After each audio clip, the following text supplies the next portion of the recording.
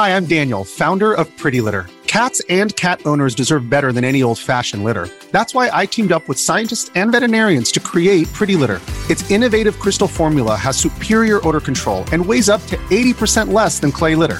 Pretty Litter even monitors health by changing colors to help detect early signs of potential illness. It's the world's smartest kitty litter. Go to prettylitter.com and use code SPOTIFY for 20% off your first order and a free cat toy. Terms and conditions apply. See site for details.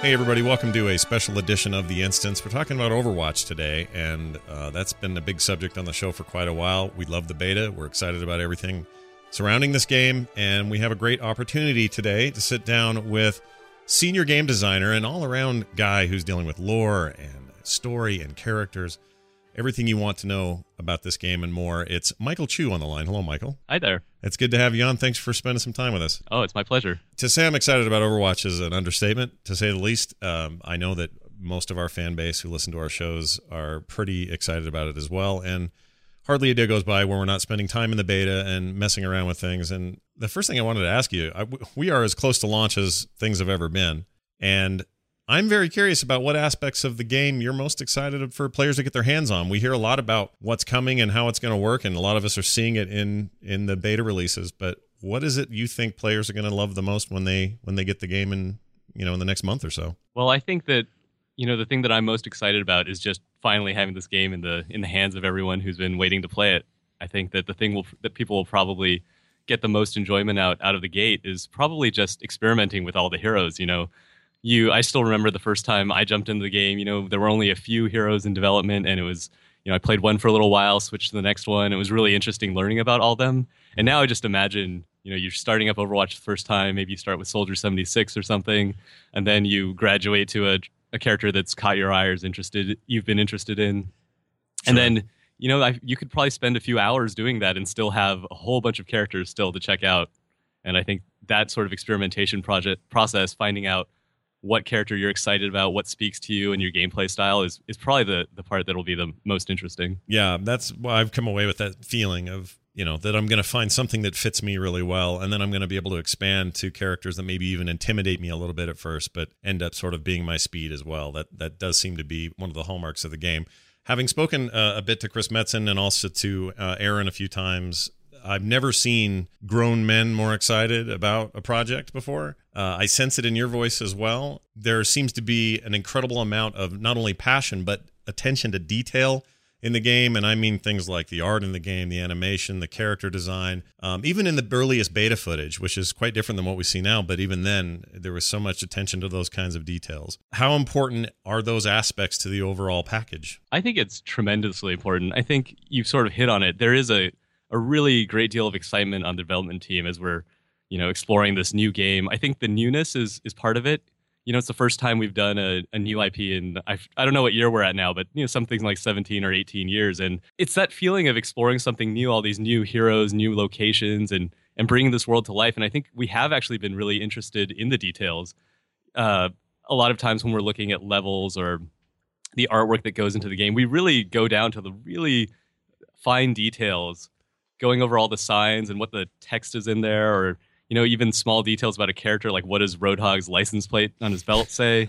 So we really discuss all these things. We really geek out on getting all these details right. I think it helps to give this feeling that it is a living, breathing world, and a world that has a lot of history with it, even though it's a history that people who are just coming to the game won't be familiar with, because it's something new. So we wanted to, out the gate, have the world feel like it had this lived-in, well-fleshed-out quality. Well, Blizzard has a history of putting in fun Easter eggs and interesting little mentions and notes, and if you click on a character in StarCraft or Warcraft, click on them enough times, you're going to get something kind of funny out of that character. Interesting things happen between different lore characters in Heroes of the Storm, for example, and already Overwatch is packed with these things. And it brings me to another point that I wanted to make about how you guys have somehow created a whole world and backstory around Overwatch, and you haven't made a traditional single-player campaign. We've got some cool animated videos. We have that great intro that was shown at BlizzCon when the game was announced. But other than that, it's not like we've got a bunch of novels or comic books or movies to refer to when it comes to these characters. Yet when we approach the game, even with just a little bit of play, you walk away having a pretty good idea of who's who, why they are who they are. You're very interested in the relationships that are being established, and we gain some of this information lately with the introduction of more chatter between characters. I've noticed a lot of that in subsequent patches. I noticed that after the Alive short, there was suddenly more conversation about certain things happening, and I wonder if was this the intentional method of storytelling from the very beginning? Did you guys want to be able to say, here's our world, we're building this world, and we're building these characters, but we don't have to spell out every single thing for you. You're going to intuit a lot of this. I'm very curious about that process. Yeah, so this is actually a really interesting subject for me, and I think you brought up a few things I'd like to talk about, but one thing I think that'd be a really good place to start is just talking about what you just said in how we approach creating the universe. Early on, when Chris and I were talking about, how do we bring the Overwatch universe to life?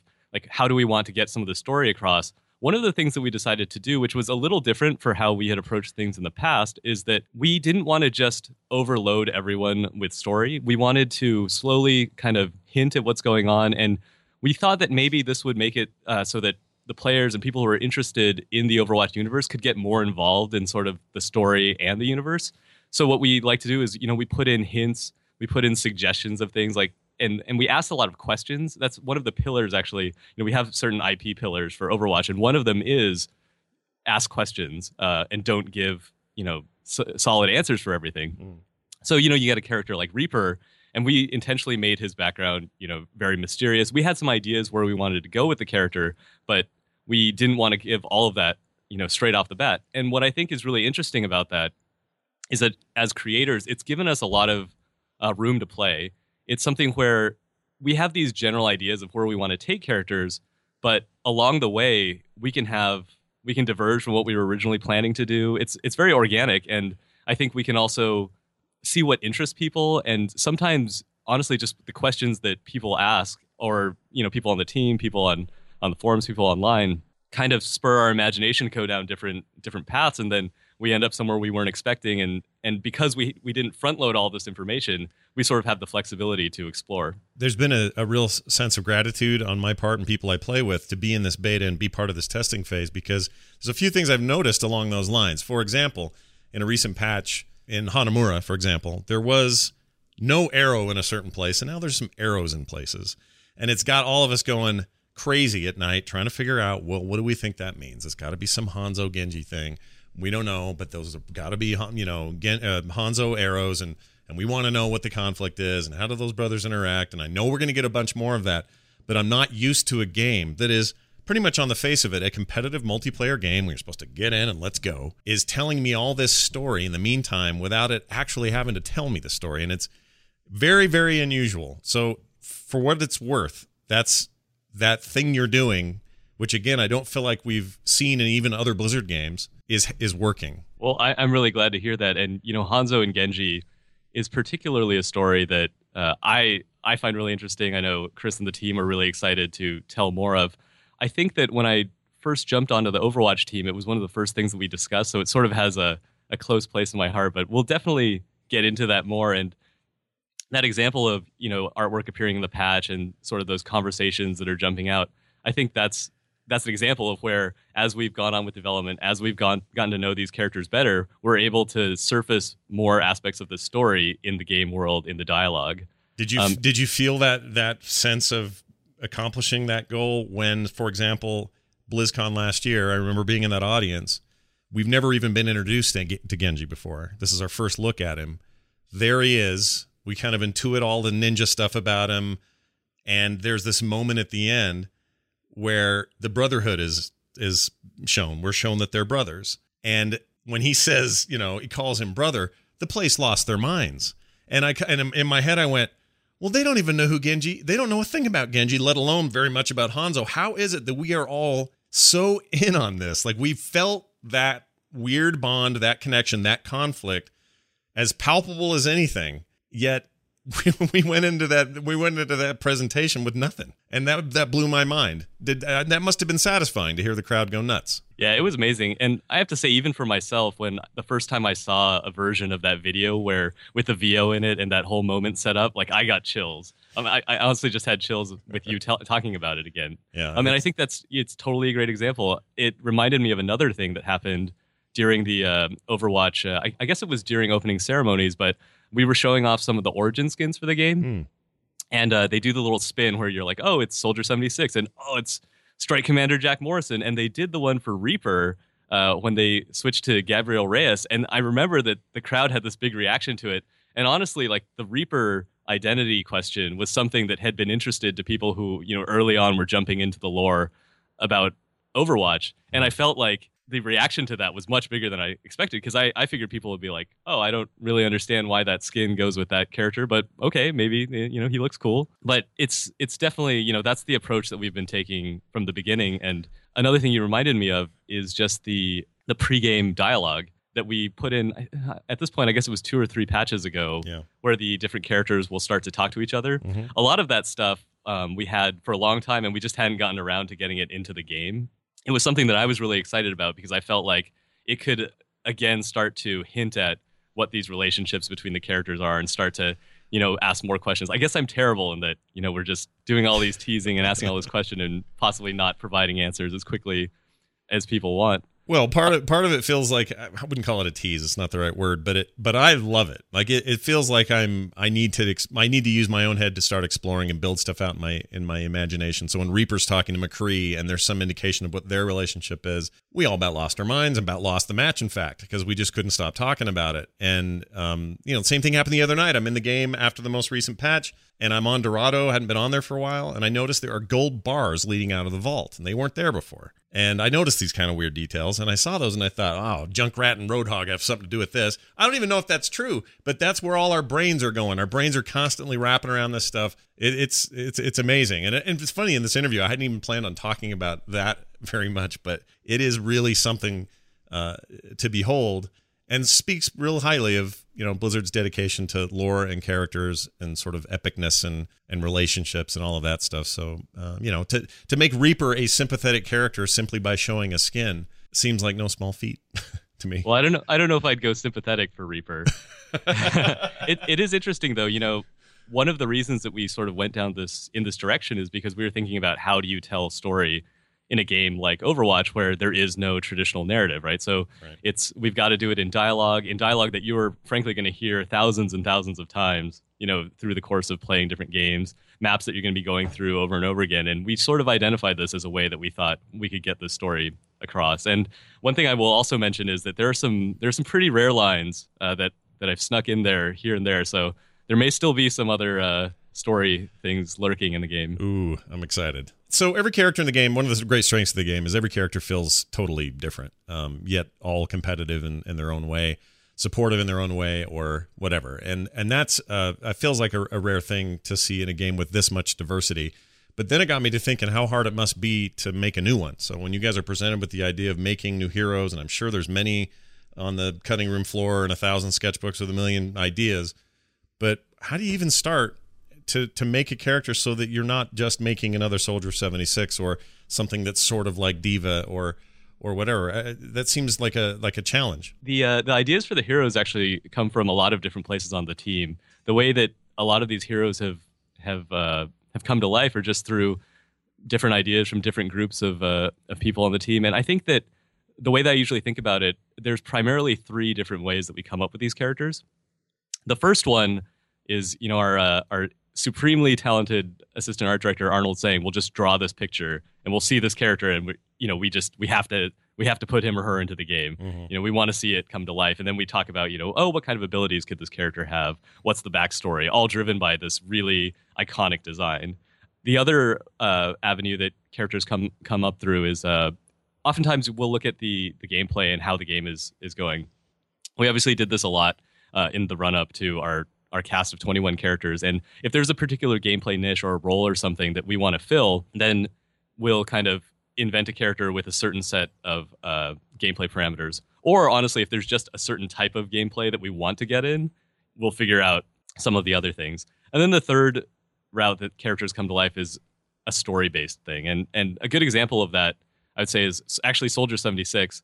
He existed for us as this idea as the leader of Overwatch, Jack Morrison, and we wanted to explore this story. And at the same time, he also filled this gameplay need that we had. We wanted to have a character that was more accessible, more approachable, a pretty accurate rifle, some healing and a sprint ability, something for people who are jumping into the game. And so for that character, these sort of three ideas all came together, and that's how he came to life. I know there were some people initially worried that, Soldier 76, he's going to be the noob character. And I guess in a way he is. He's meant for, those to make the game a little more approachable if they're not used to this sort of game or these kinds of classes or you can't jump right to Reinhardt or straight to, I don't know, one of the stranger healers or support members, because you're just like, what in the heck is this guy even doing at first? So I totally get his role in that, but you guys have also succeeded in fleshing him out as such an important part of the construct of the world, of the characters of Overwatch itself. That seems like a really cool thing to be able to pull off. And then I thought, well, they kind of do it with Hearthstone with Jaina. She seems like your tutorial character, but you know what? Mage is pretty good on her own, and same with Uther, and same with Raynor in Heroes or any other Blizzard game. And there's something about that I really like, because you've got the accessibility, but also you immediately, it's like Soldier 76 yanks you into that story in a way that some of the other characters can't, or at least can't without his help. Yeah, I think one of the things when we're creating a new character, we like to think of them as, what if they were the hero of their own game? Like, we want them to have, abilities that feel unique and powerful and defining enough that really separate them. We want them to have a story which, they are approaching. Like, I always think about, like, what kind of threat can this character go up against? And in a lot of cases, these things, will go together or they'll fit into the greater whole. But sometimes it's just finding a part of the universe, carving out a slice that works for that character and is something that'll be interesting to explore in the future. All signs point to this game fitting nicely into Blizzard's esports efforts, and that's very exciting to most of us, at least from the outside. Is there anything you can tell us about the future of pro competition with this game? So I don't really have anything in particular. Obviously, Blizzard is hugely interested in esports, and I think it would be amazing if Overwatch could follow suit. But specifically, I'm not really sure. Well, it seems like a strong contender, and I'm really excited to see how that all plays out. I'm guessing we'll see a lot more at BlizzCon. Is there a challenge in the development process of this game that jumps out at you as the most challenging, like the thing that was the hardest to overcome or to surmount, so that the game would move from great idea to, this is really fun and we have to make this, to the end sort of moment? So speaking for myself, I think actually one of the biggest challenges was also one of the coolest parts of the game for me. And that was just the setting of Overwatch being in our world. Obviously, it's something different for us. When we set out, we wanted to have a game that was really diverse and had all these real world locations and really reflected Earth and enabled us to take a lot of inspiration from our world. But there's obviously a lot of challenges with that. Making sure, doing a lot of research to try and get things right. A good example is one thing we did early on with all the maps is that we don't localize the text like that are on signs and stuff. So in the Russian map, you'll see all the signs are in Russian. We wanted to have characters that speak the different languages, and obviously I'm not fluent in every language that's spoken on Earth. So it's involved like a lot of collaboration with our global teams and just a lot of research. And I think, that's been really challenging, but it's also been really fun because we see the world around us and the way that we talk about Overwatch, it's like the future worth fighting for, or like an optimistic future that we want to live in, and bringing that to life has been both really fun and amazing to see happen, but also hasn't been without its challenges. Well, that definitely answers another question I had about the overall sense of optimism that comes out of the game. And part of that is maybe in pop culture, we've spent a lot of time with anti-heroes and very conflicted protagonists that we maybe root for, but we aren't necessarily, we don't look at them as in the way that we looked at Superman or Captain America when we were kids or something. The game seems very focused on trying to build a world and its conflicts in a much more, I hate to use the word black and white, but a black and white sense that we know who's up to no good and we know who isn't. And there's still complexity there, but there's kind of an overt goodness to the Overwatch heroes and for lack of a better term, a pure badness to the ones who aren't. And it's really refreshing, given I think what the last decade or so was, which was a lot more of a cynical view of heroism. Is that am I reading too much into that, or is that a feeling that you guys have had from, kind of a tone perspective? I don't think so. I feel like that's always been where we've been going with Overwatch. One of the core pillars of the game was that one of the things that excited us the most is these 21 heroes. We wanted this to be a game about heroes, and when you think about heroes and heroism, what we wanted to capture was that sort of doing good and being larger than life. And I think everything flowed out of that. Our characters sort of embody that, and then we applied that same idea to the world. And I think it was just something we were really interested in. You've mentioned that in kind of fiction in general, there's been we had this period where there were a lot of dystopias and dark futures, and I think there was something about optimistic future that really spoke to us, seeing these places that were familiar to us, but seeing them, with the amazing, tech pyramids, or where things went right instead of went wrong for a change. Yeah, for me, it's refreshing. I don't know if it's just because I'm getting older, I got kids, and there's something about it that, I don't know, that's a little more hopeful and a little less gray. So that's something I appreciate. And in some ways, Overwatch seems to be heralding in a new wave of shooter. We've spent a lot of time in more realistic settings, a lot of military-based stuff, and here comes Overwatch saying, let's get back to some of the speed and the fantasy and the science fiction of a shooter, letting you do things that you don't normally get to do. I want to talk about reloading, but I'll ask you that in a second. But when you guys started on this, did you know, or maybe you guys are driving this entirely, but did you know that gaming audiences would be hungry again for, laser guns and concussion grenades and kind of some of the more fantastic elements of Overwatch? Well, I don't know if we're prognosticators at that level, but I think maybe it's just something in entertainment. These things are always cyclical in how they go, and maybe it's just it's kind of what people are interested in. I know that it spoke to us creatively, and it was definitely the direction we wanted to go, and so it's been nice to see a lot of entertainment with this perspective. Now, I want to ask briefly before we get to kind of our final question, and that is about reloading. So this is a very interesting thing in the game that I want to address. Most shooter games I've ever played, reloading's a thing, and it's a strategic thing. You want to be well-timed when you reload. You need to consider what you're doing in reload. Some games more punishing than others, but always there's ammo involved, usually when there is a reload mechanic. And the Overwatch team, to your great credit, in my opinion, decided to make it so reloading your gun is still a thing that matters. It matters in the heat of gameplay. It matters when you do it. You should be prepared all the time to be fully loaded or know when best to reload. I mean, it obviously plays a role in the game, but everybody's got unlimited ammo. Was there a day or a time or a person who just one day in a meeting said, guys, no ammo? Look how much more fun this is, and we still get to keep the part that made that fun. Was that a thing ever? Because I can't get it out of my head, and I need some closure on that whole thing. I wish I knew the answer to this question. When I joined the team, it was already in the state that it is now. I could only guess that it was probably something like, when we're looking at systems at Blizzard from a design perspective, we want to capture the essence of it. And I think what is the essence of fun about reloading, right, is managing, or quote unquote fun of reloading, right, but is managing sort of your situation in the heat of combat more than running around and picking up the armor packs. But yeah, I don't know the real story there. I wish I did. Well, it feels consistent with what Blizzard does with other games, and it seems like a smart move. It's really changed the way I think about shooters, and I love it. So don't pull it out, I guess is all I'm saying. How do you guys, just to kind of sew things up here, how do you and others on the team stop yourselves from playing the game all the time and not getting any work done?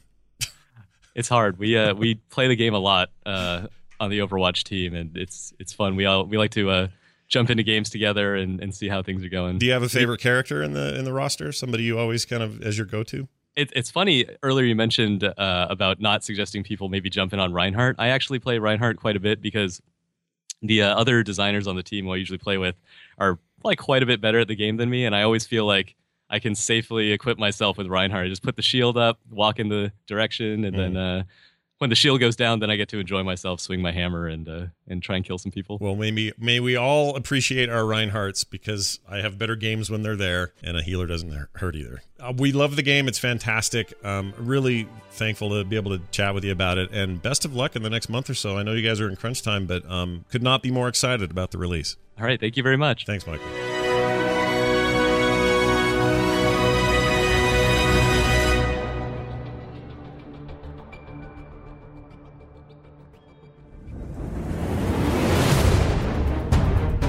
This show is part of the Frog Pants Network.